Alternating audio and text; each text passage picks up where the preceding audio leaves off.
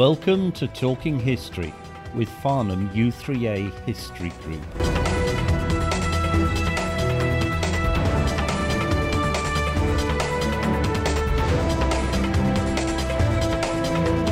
Today, Joanne Watson talks about the global exhibition fever of the 19th century.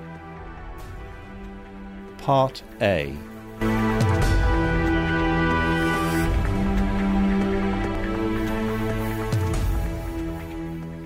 First of all, I'll apologise for my voice because on Friday I had no voice. So you've got half a voice at the moment, so hopefully it'll last out. When I was looking at this, I thought about doing the Great Exhibition, and then I realised actually the 19th century was full of exhibitions. So hence why we're going to take a look at what happened during the entire century, on and off anyway. Now, the 19th century was boosted in the main by the advances made by industrialisation in Europe, and so exhibition fever took hold. The Great Exhibition was the British highlight, but it wasn't alone. It wasn't the first, and it wasn't the last. Now, if you think about it, in medieval times, large fairs had been part of European life for hundreds of years. People travelled from place to place, showing off their wares and entertaining the locals. But it would be reasonable to suggest it was the French that got the ball rolling in September 1789. Now, given these were very troubled times in France, it's perhaps surprising, but the remit has a familiar ring to it, to offer a range of products of the various branches of industry to encourage others to develop. The first exhibition was held in the Champ des Mars in Paris.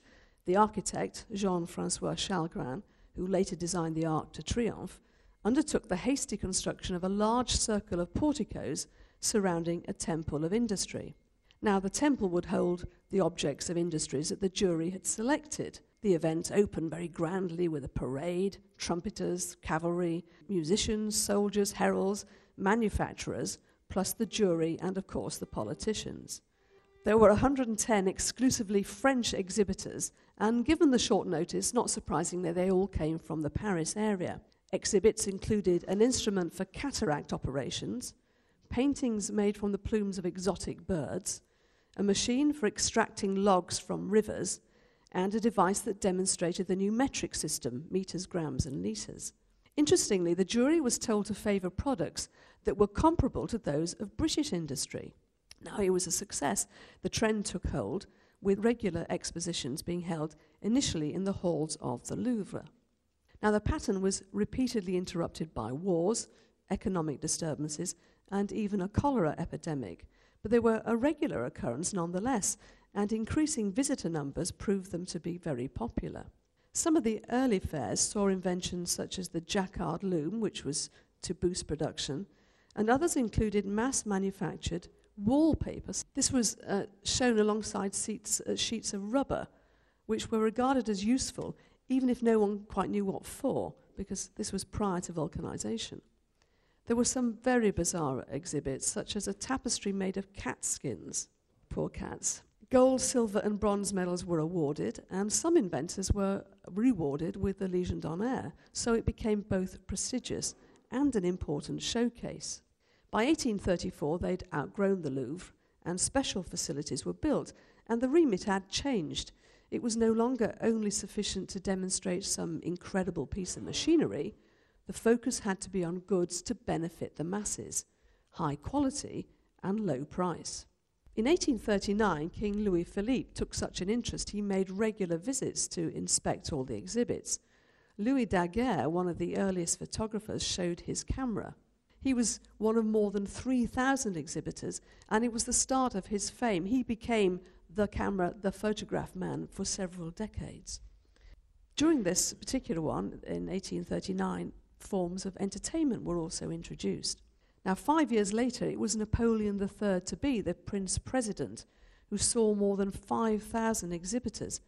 But it was the last to be confined to French manufacturers. Agriculture was also introduced, so the mix was everything from the latest locomotives, pianos, corsets, to some grunting pigs and clucking chickens. Algeria, now part of France, had its own section, but this was mainly to show off the raw materials it provided for mainland France. It was free to enter, except on Thursday, when it cost you a franc, which went to charity. Now, such was the success of the French model, it led to similar but smaller events in other European cities: Bern, Madrid, St. Petersburg, Turin, and even Birmingham. Now, there'd been concern in Britain that we were lagging behind. There'd been a select committee report back in 1835 saying the arts in Britain had received little encouragement, and the result was a decline in demand abroad for British goods and an increase in foreign imports at home. The catalyst for our Great Exhibition was the 1849 French version. Representatives of the Society of Arts and independent visitors came home with the same impression, that we could do better, something much grander, with contributions from every nation. Now, by this stage, the president of the Society of Arts was Prince Albert, and the Society's aim was the encouragement of the arts, manufacturers, and commerce. The Society had held their own exhibition, and in 1847 it attracted more than 20,000 people, and more than 100,000 in 1849. Prince Albert's co-conspirator in the main was a civil servant in the Public Record Office called Henry Cole. Famous for making the first commercially produced Christmas cards, he was winner of numerous design prizes, most notably for a tea service which he submitted under a pseudonym, published by blah blah blah Home and Treasury Office. So it was quite handy being him in the civil service. But in June 1849, Prince Albert Cole and a few others had a meeting at Buckingham Palace to further the idea. We're now just under 2 years to the opening. Several matters came under consideration. How would it be funded? Where would it be held? And the precise nature of the exhibition. They knew they needed to convince the public, press, and British manufacturers that it was a good idea, and they wouldn't be disadvantaged if it was open to all nations. They also decided an improvement in public taste was deemed necessary in order to stimulate the market for high-end goods. Now, several prestigious enterprises had been built in part through national lotteries, the British Museum and Westminster Bridge, to name but two. But both these and others had been mired in controversy through some very dodgy dealings, and lotteries had been banned in 1826. So the funding model they decided on was subscription rather than taxation. As to the venue, the government offered Somerset House, but Prince Albert wanted Hyde Park, as it was easily accessible by all and handily owned by the Crown. With still much to be formulated, he gave a speech at the Mansion House in October 1849, and the idea was publicly announced, with grand plans to encompass the world in its offerings. A royal commission was set up by Albert, but he was determined it wouldn't be full of people with their own self-interest at heart. Members had to prove their genuine, well-documented interest in the advancement of science and the arts. Now, getting subscriptions was tricky. They approached manufacturers, but they were still concerned about foreign involvement, and as shown in this Punch cartoon of June 1850, Prince Albert was rather up against it. But how do you sort out the exhibits? Well, they decided to set up a string of local committees, and more than 300 were set up to administer items from their own region. The supporters and objectors can be divided into two groups. 4 were the proponents of free trade, the newly emergent Liberal Party, the Broad Church, and significantly amongst the press, the Daily News and the Illustrated London News. Those against, the protectionist wing in the Tory Party, High Church Anglicans, and the conservative press, including the Times and John Bull. You must remember, this is the period where there were lots of anxieties about the working class and foreigners. Not much has changed there. This was exacerbated by the revolution in France in 1948, Chartist riots at home, and a real concern that worse was to come. There was a genuine fear among skilled artisans that foreigners might steal their designs, so enhanced patent laws were brought in. Some manufacturers said inviting cheap labour would force down prices, importing cheap and nasty goods and depriving good British workers of their livelihood. One paper called it nothing more than a giant shopping arcade erected for the benefit of foreign manufacturers, and foreigners would call us gullible fools. So many of those expecting to fund it were actually already against it. There was also concern that foreigners would bring and spread disease. One anonymous writer said it could see a return to the Middle Ages and Black Death. So by July 1850, opposition was at its height. One other complaint was the sighting in Hyde Park, as they saw it as a desecration as it would necessitate the uprooting of some elm trees. So, calls are made in Parliament to set up a committee, which would, of course, delay the project. Their claim was that no one could produce any evidence it would be a success, and honest John Bull would end up being taxed to pay for it. Think of the 2012 Olympics and the similar arguments. And of course, many of the vagrant community, roughly 70 to 80,000 in London, would go to Hyde Park, see the great and good, which would cause unrest stirred up by agitators, and could the police cope? So at the height of the anti-campaign, into the equation, albeit by accident, came the man most of us associate with the magnificent edifice that is the dominant image of the Great Exhibition. In the spring of 1850, the building committee sought out designs.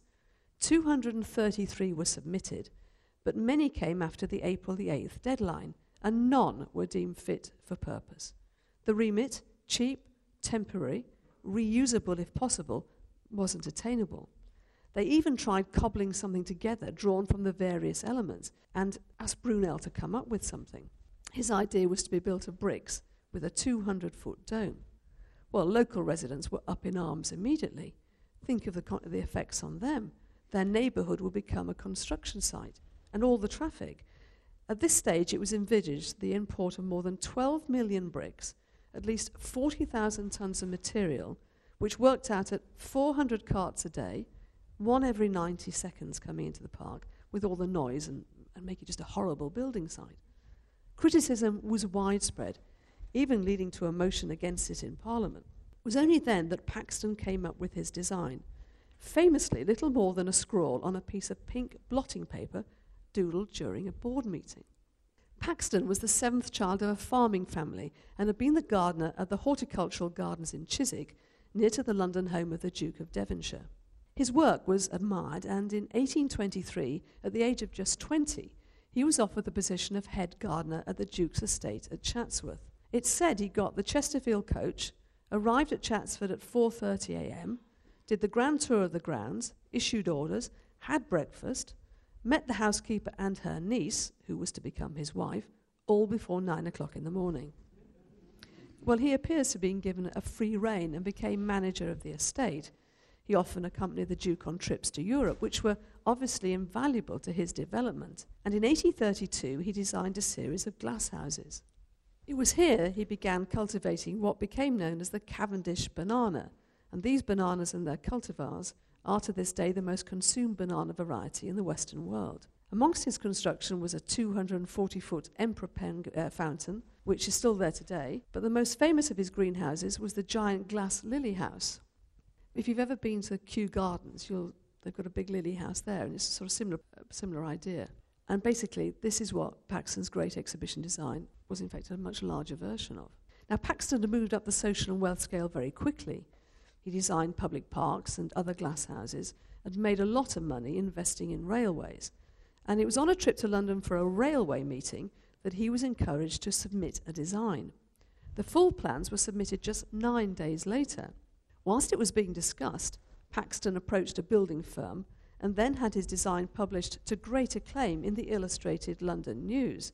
He certainly knew how to manipulate people. Now, bolstered by the fact no contractor fancied building the Brunel version, Paxton's idea took wing. It was to cost £79,000, funded in part by a substantial loan from a member of the Finance Committee. One aspect that swung it for Paxton wasn't just the aesthetic appeal, but the prefabricated nature of the design. So much could be constructed off-site, therefore mollifying some of the locals. And Paxton had even added the dome to save the elm trees. It was to be the largest enclosed space in the world, 990,000 square feet, 1,848 feet in length, and 408 feet wide, featuring 900,000 square feet of glass, all made in Birmingham. Can you imagine transporting that much glass on the roads that were then, around? Even now, to be honest. It included 1,000 iron columns and girders and covered 21 acres. They even apparently incorporated a form of air conditioning. And once it was finished, there would be more than 2 miles of promenades. Now, remarkably, all this was completed in just 5 months, with teams of navvies and glaziers working at breakneck speed. The name the Crystal Palace was coined by the editor of Punch, who had christened it a palace of very crystal. Once construction began, it became a focal point for the curious. No hard hats or high-vis jackets in those days. They must have actually had some fantastic lifting gear, to put that into place. Now, originally the opening was intended just for the great and good, but complaints rained in, and this led to the 30,000 season ticket holders being allowed entry on the opening day. These tickets cost 3 guineas for men and 2 guineas for women, so it was pretty pricey and would, of course, keep the riffraff out. The ceremony began with the national anthem, followed by formal speeches, starting with Prince Albert, but some people were against it.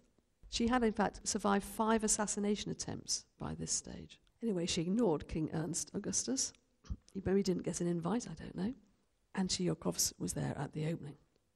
The ceremony began, with the national anthem, was followed by the formal speeches, and this is Albert's opening speech.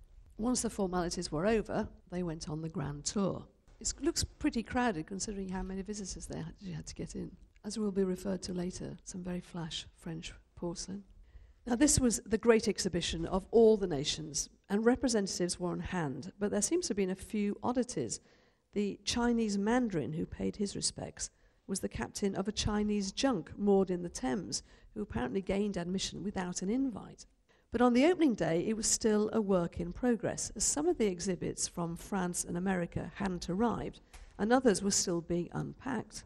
Queen Victoria wrote in her journal, "This day is one of the greatest and most glorious days of our lives, with which to my pride and joy the name of my dearly beloved Albert is forever associated. It is a day which makes my heart swell with thankfulness." She was greeted by huge crowds. The tremendous cheering, the joy expressed in every face, the vastness of every building with all its decorations and exhibits, the sound of the organ with 200 instruments and 600 voices, which seemed nothing, and my beloved husband, the creator of this, a great peace festival, inviting the industry and art of all nations of the earth. All this was indeed moving, and a day to live forever. Now, the Queen had loaned several items from the royal collection, including the most famous, the Koh-i-Noor diamond. But many visitors were rather underwhelmed. Some described it as a bit of glass or an ungainly lump of stone. And it must have been quite difficult to see if it's that small and people crowding around it. Now, Queen Victoria's support was important as a rebuff to some right-wing elements of the press, but it seems ludicrous looking back that she wouldn't endorse her husband's venture. John Bull said, "Great as is our hostility to the famous glass house, our loyalty to the Queen is greater." The Times gave its verdict. "The first impressions of the palace suggests a dream or vision, a surfeit of sensation. Fortune has at last favoured the courageous and persevering little band who originated and resolved to carry out the undertaking." So, unlike the opening of the Millennium Dome 150 years later, the press were generally in favour. None of the displayed goods were available to purchase, but it did perhaps serve to heighten the aspirations of many well-off Victorians. One observer saw it as the start of a consumer culture, and undoubtedly it was an inspiration to entrepreneurs and the upwardly mobile as well. Some of the exhibits, an automatic envelope folding machine, 2,700 per hour, a brick-making machine from the US, and primitive knitting and washing machines were much admired. Not everyone was happy. William Morris called it wonderfully ugly and refused to enter. Many saw industrialization at the expense of aesthetics. Now, the exhibits were set out in 2 different ways.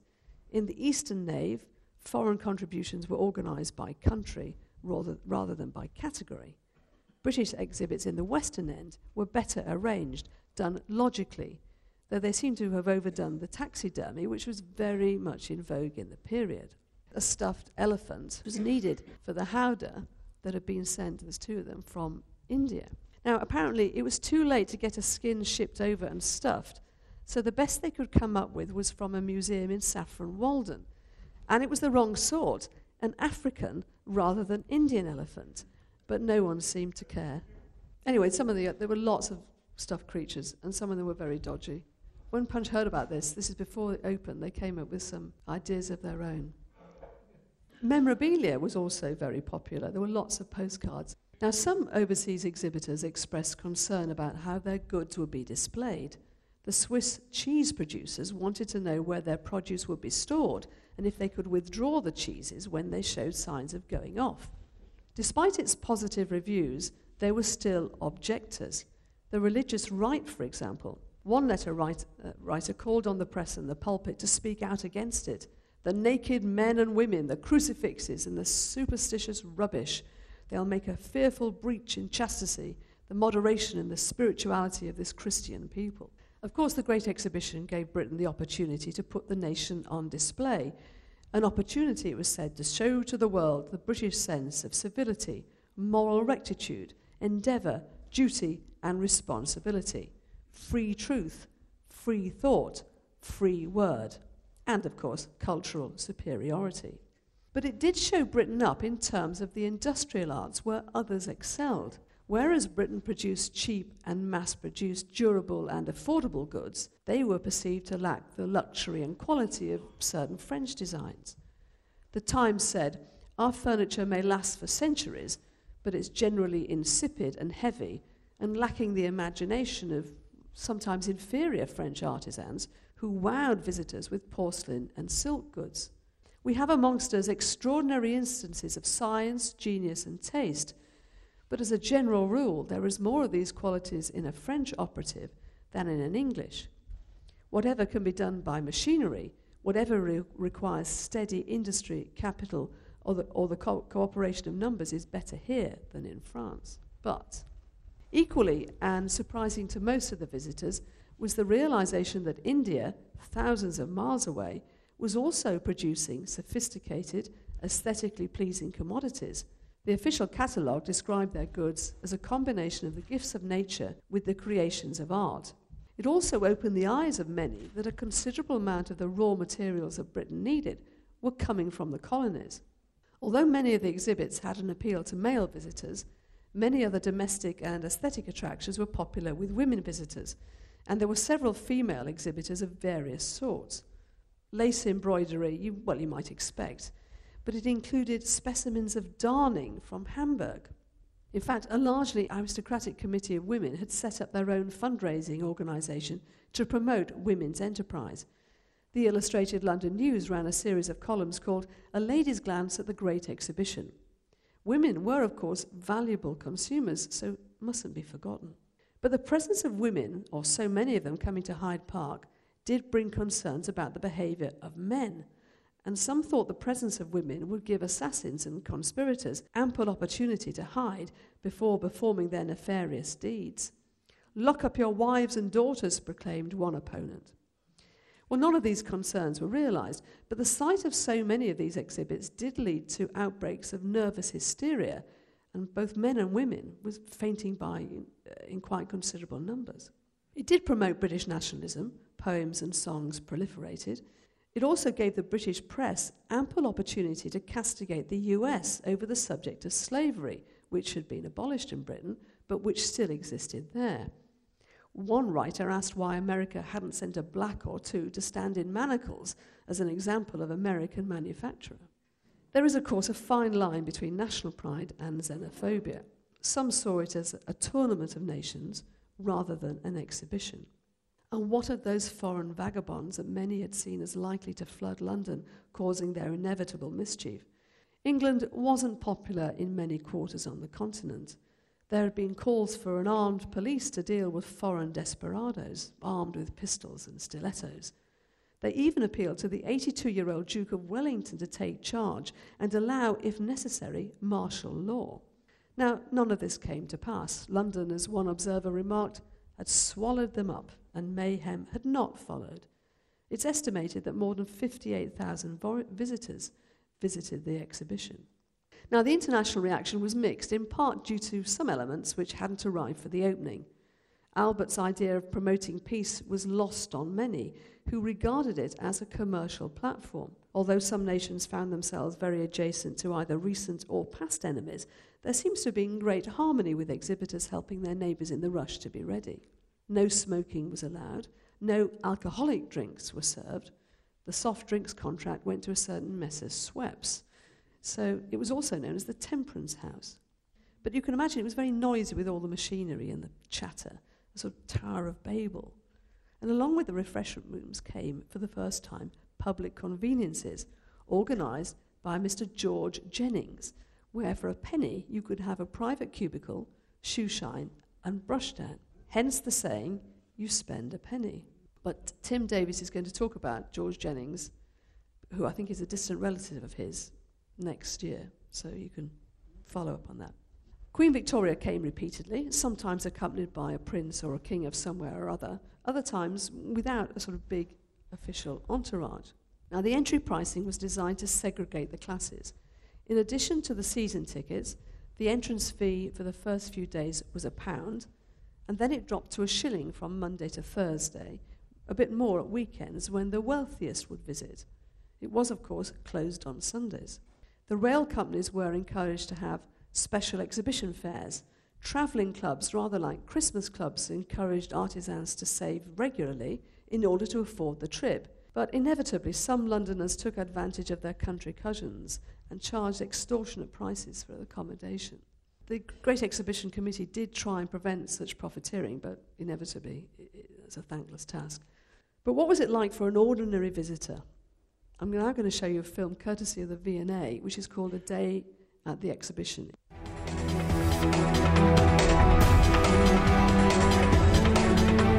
Please take the link on the website and view the clip from the Victoria and Albert Museum before listening to Part B.